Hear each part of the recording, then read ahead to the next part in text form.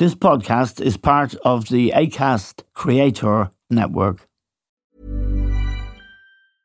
I'm Sandra, and I'm just the professional your small business was looking for. But you didn't hire me because you didn't use LinkedIn Jobs. LinkedIn has professionals you can't find anywhere else, including those who aren't actively looking for a new job, but might be open to the perfect role, like me. In a given month, over 70% of LinkedIn users don't visit other leading job sites. So if you're not looking on LinkedIn, you'll miss out on great candidates like Sandra. Start hiring professionals like a professional. Post your free job on linkedin.com/people today.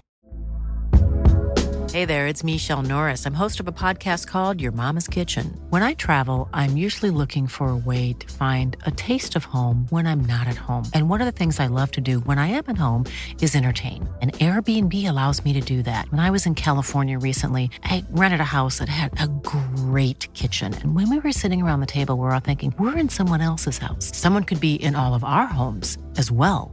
If you have a home, but you're not always at home, you have an Airbnb. Your home might be worth more than you think. Find out how much at airbnb.com/host.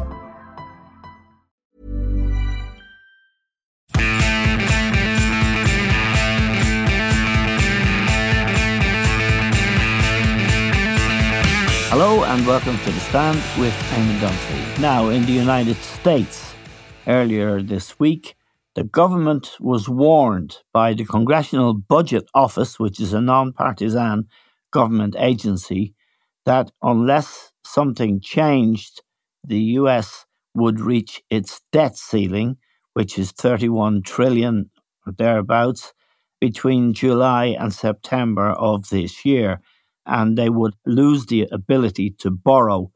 Janet Yellen, who's the Treasury Secretary, told Congress in January that her department had begun taking extraordinary measures. Now, the consequences of the US effectively losing the ability to use its credit card is very, very serious indeed. And to discuss this, we're joined now by Chris Johns. Chris, former chief economist with the Bank of Ireland, now a respected commentator. And we also hope to talk to Chris, and we'll begin maybe, Chris, with the developments on the Northern Ireland Protocol.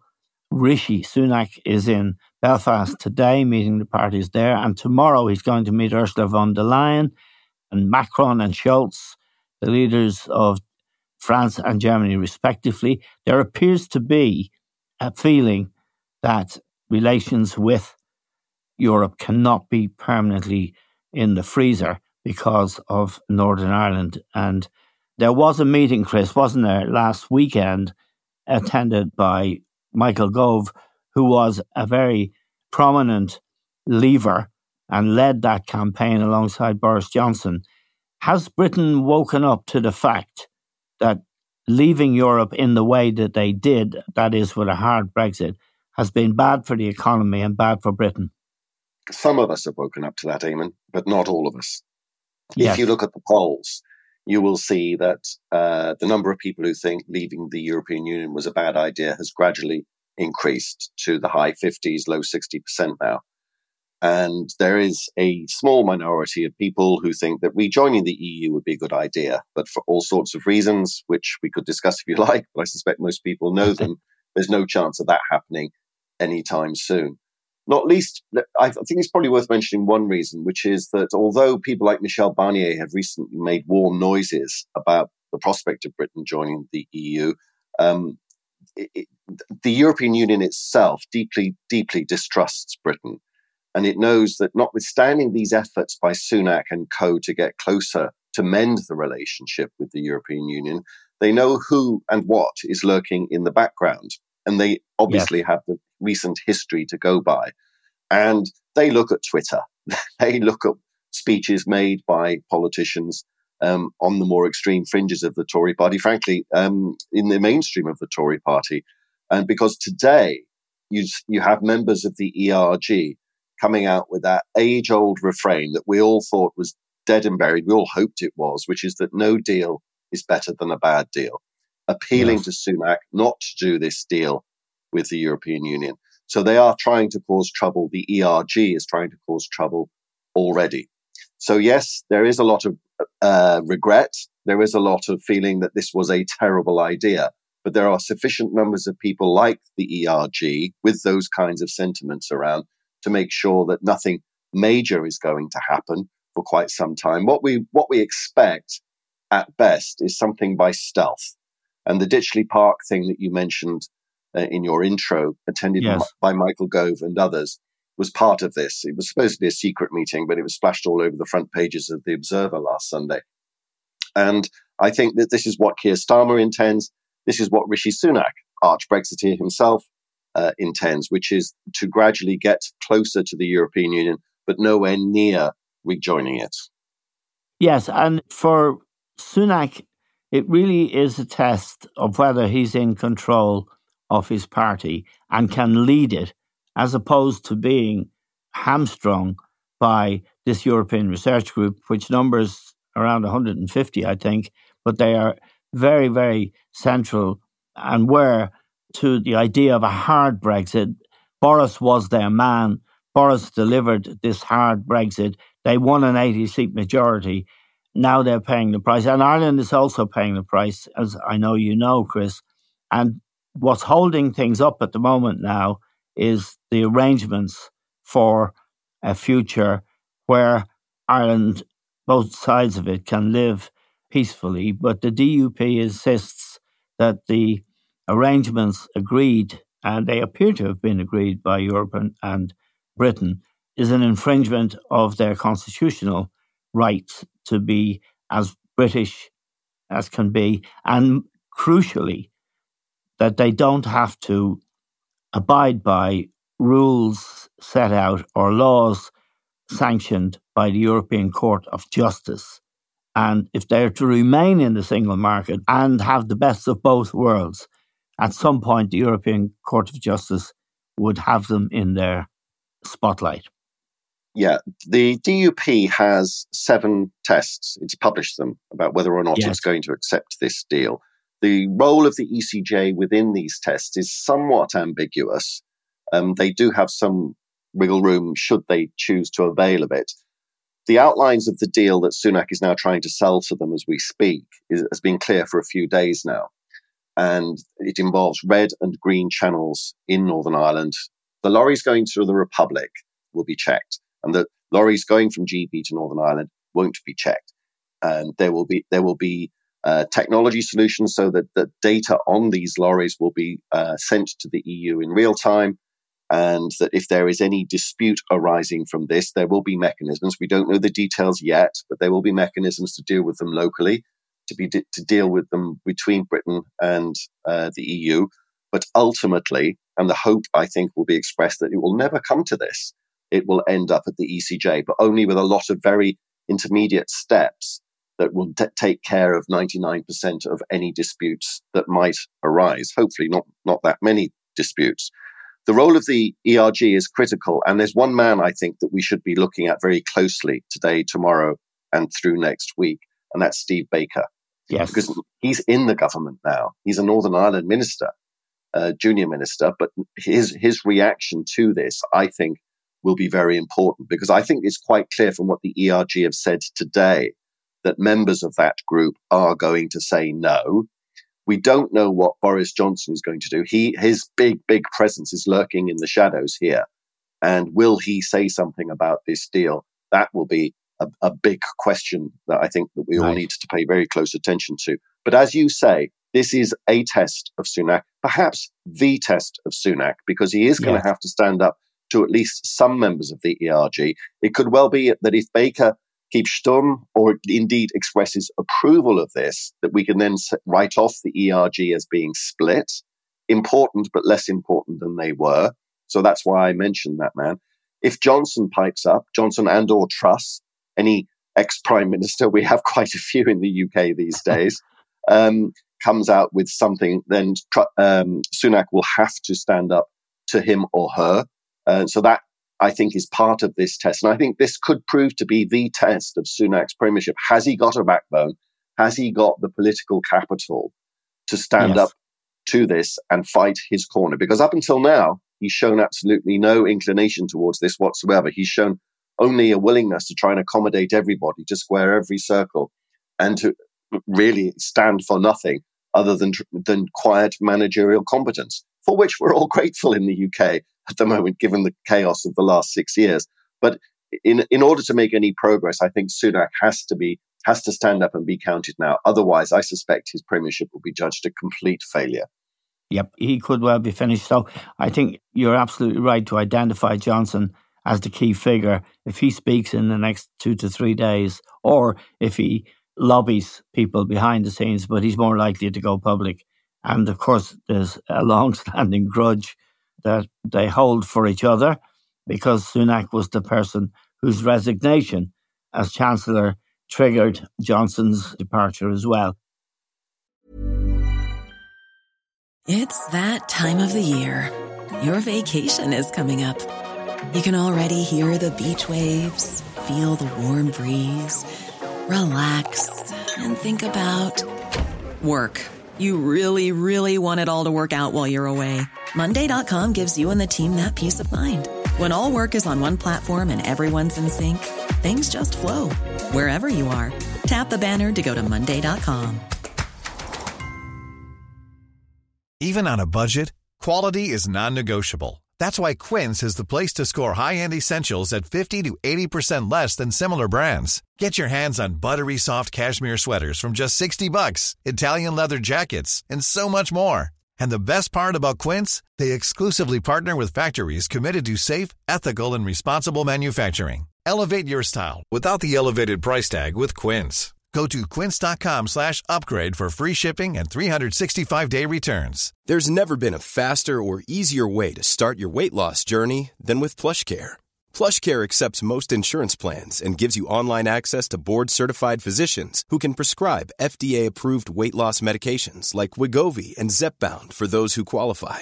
Take charge of your health and speak with a board-certified physician about a weight loss plan that's right for you. Get started today at plushcare.com/weight loss. That's plushcare.com/weight loss. plushcare.com/weight loss. A lot can happen in the next 3 years. Like a chatbot may be your new best friend. But what won't change? Needing health insurance. United Healthcare Tri-Term Medical Plans are available for these changing times. Underwritten by Golden Rule Insurance Company, they offer budget-friendly, flexible coverage for people who are in between jobs or missed open enrollment. The plans last nearly 3 years in some states, with access to a nationwide network of doctors and hospitals. So for whatever tomorrow brings, United Healthcare Tri-Term Medical Plans may be for you. Learn more at uh1.com. Could I take you on to what for the world is a much bigger problem, Chris?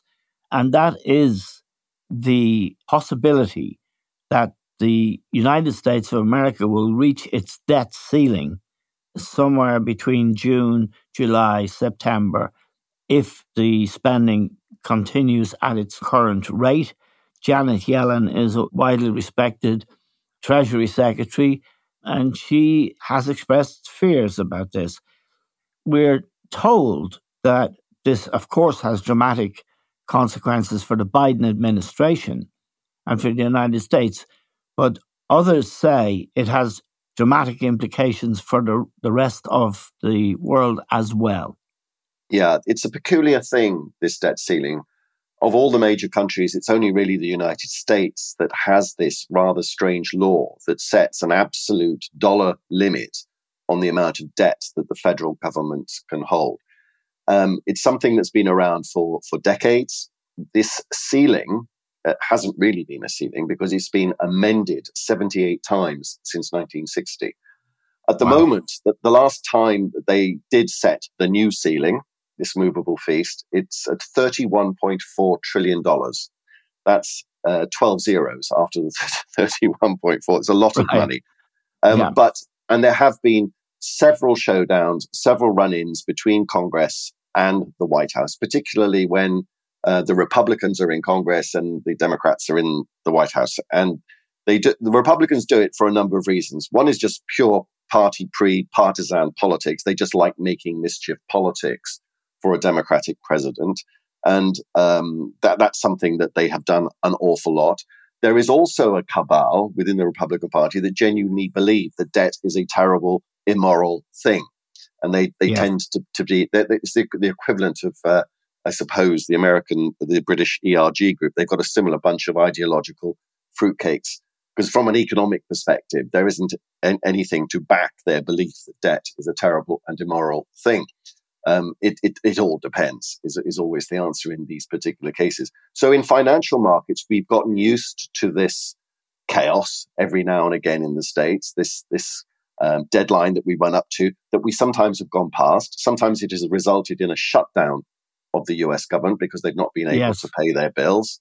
And it happened during Clinton's time, didn't it? It did. And about 10 or 12 years ago, there was another episode in which the credit rating of the United States was downgraded by credit rating agencies, which is a very serious matter, because that's an assessment made by agencies of a country, and they also do companies as well.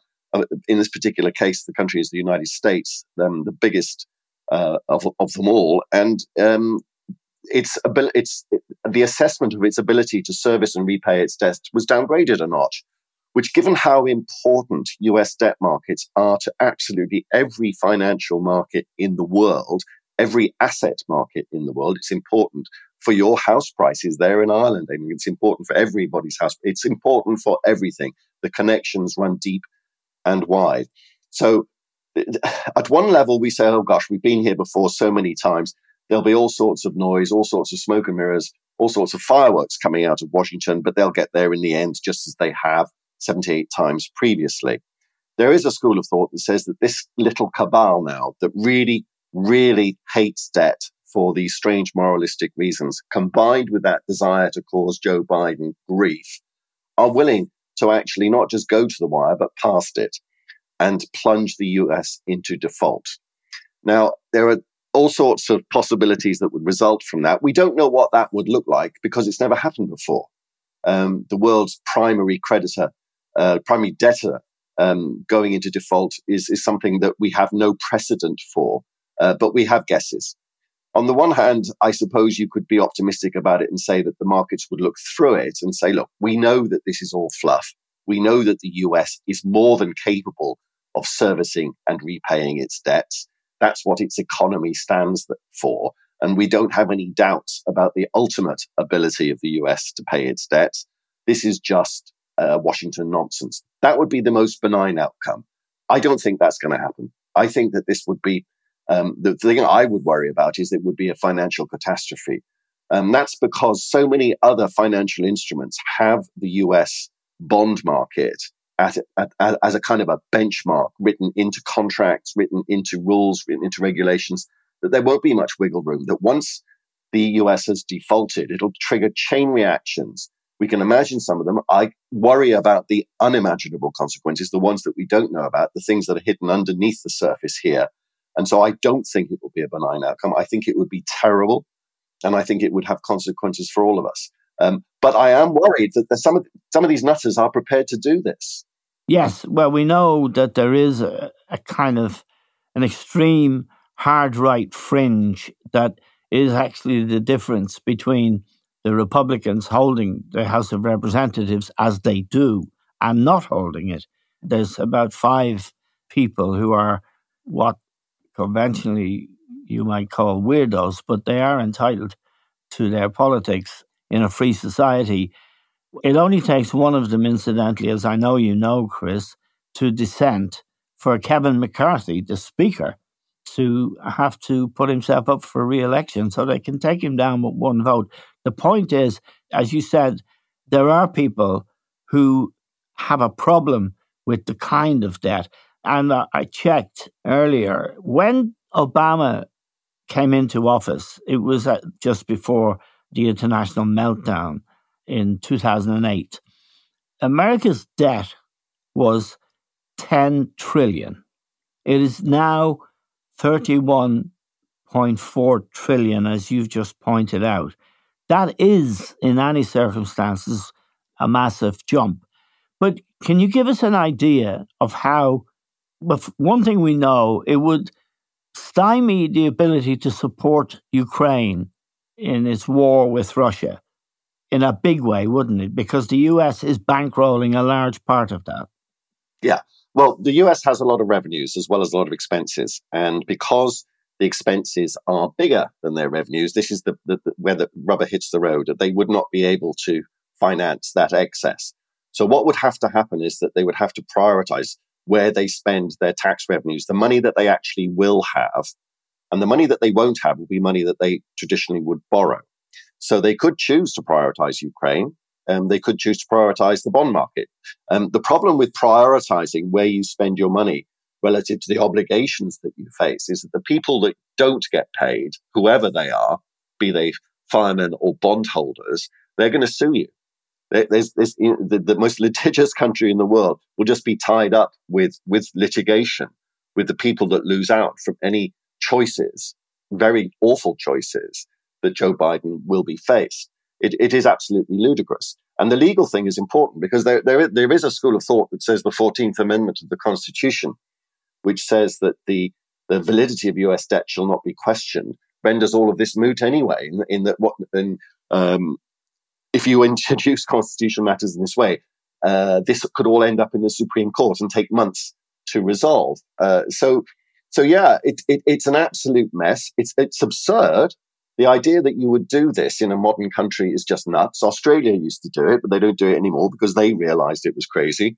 The only other country I can think of that does do it is Denmark, and it doesn't cause any trouble there, which is why they still have it. So it's an absurd way to run a business, to run a country, but this is where we are, and it's. Is it a dangerous place for those of us far away across the ocean? I'm thinking of Ireland and, of course, of the UK as well.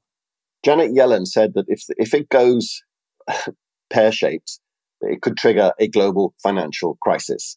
And that's something that we do know what it looks like.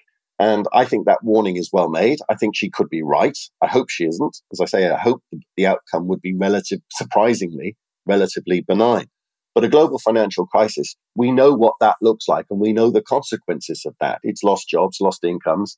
It's failed businesses, failed banks.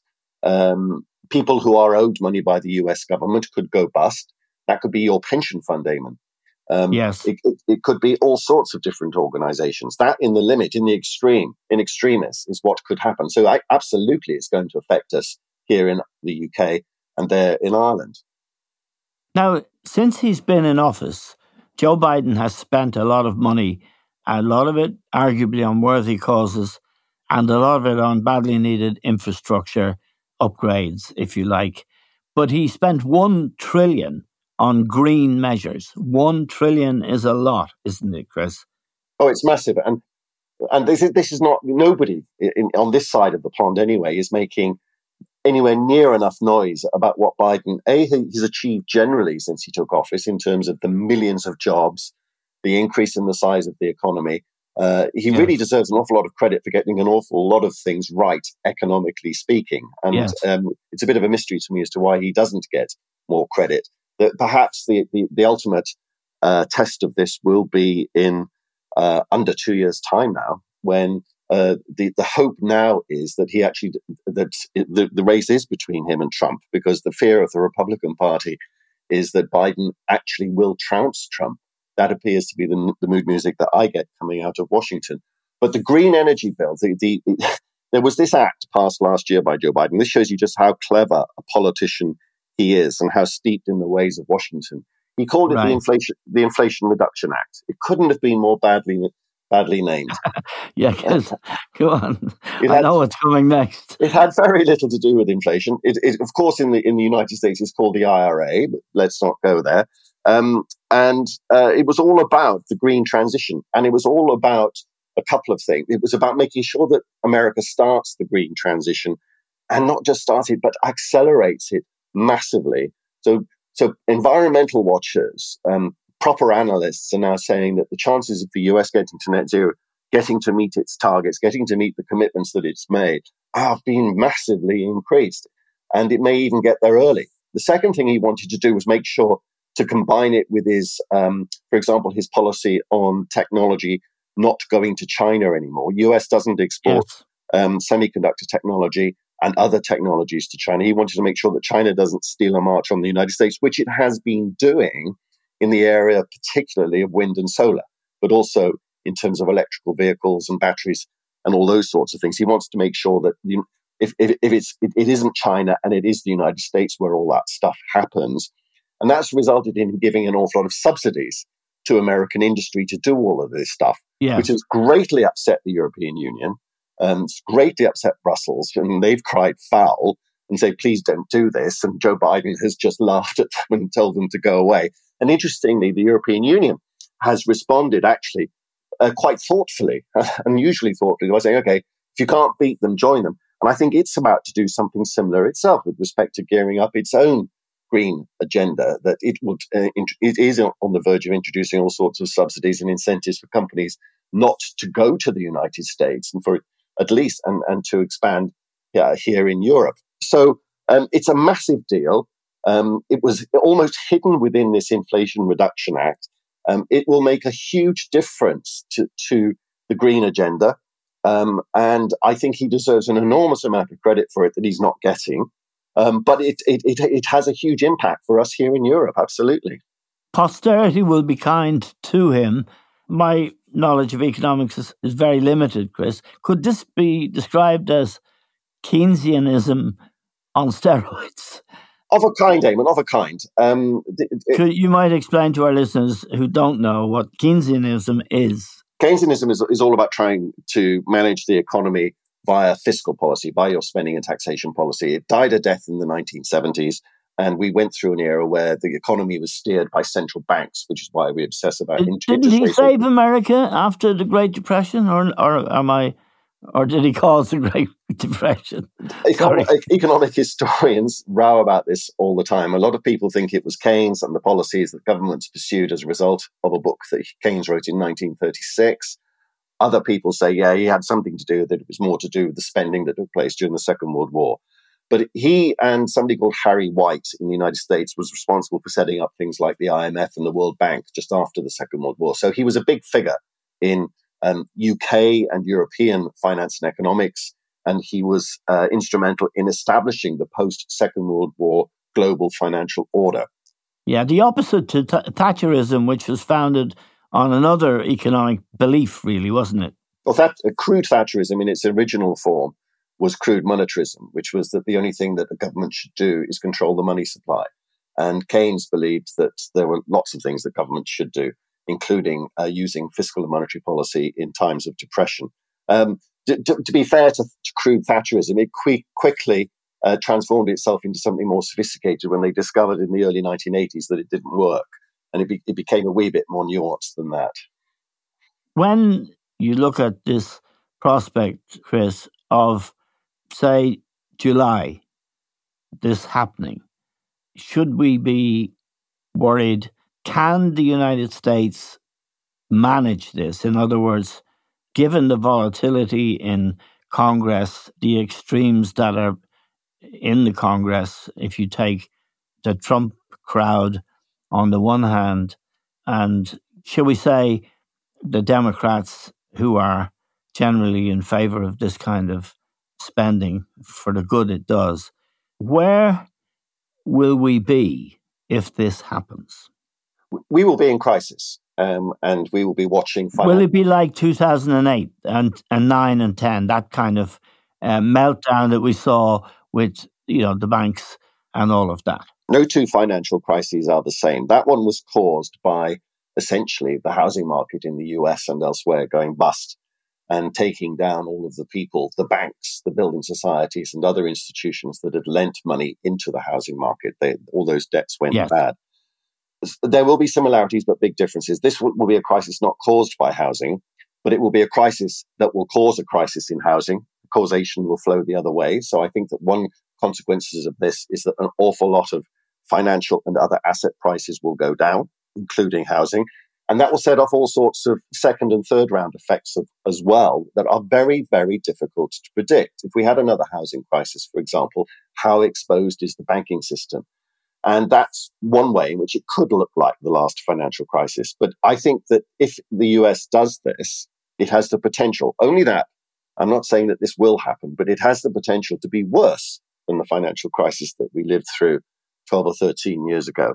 That's how bad it could be. And that's how serious it is. One reason why I think that it won't happen is that there presumably has to be somebody in the Republican Party, maybe this is a forlorn hope, who will sit down with these people and say, if you really do want to hand the election to Joe Biden, to the Democrats next year, because we'll be in the second half of this year, we'll be 12 plus months away from the election. Yes.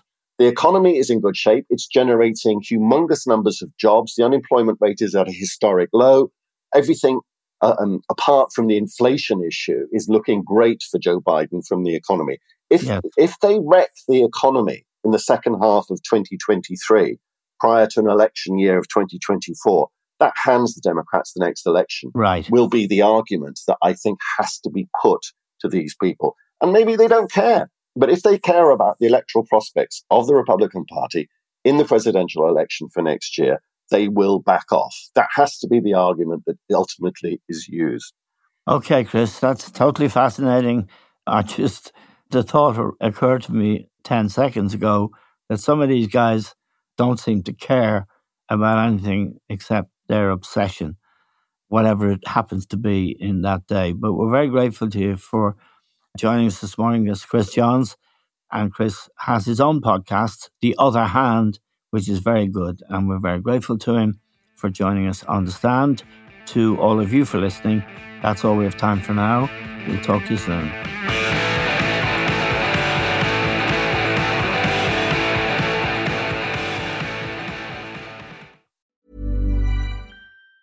Planning for your next trip?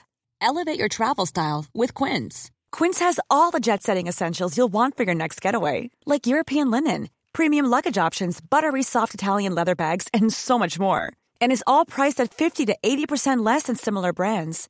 Plus, Quince only works with factories that use safe and ethical manufacturing practices. Pack your bags with high-quality essentials you'll be wearing for vacations to come with Quince. Go to quince.com/pack for free shipping and 365-day returns.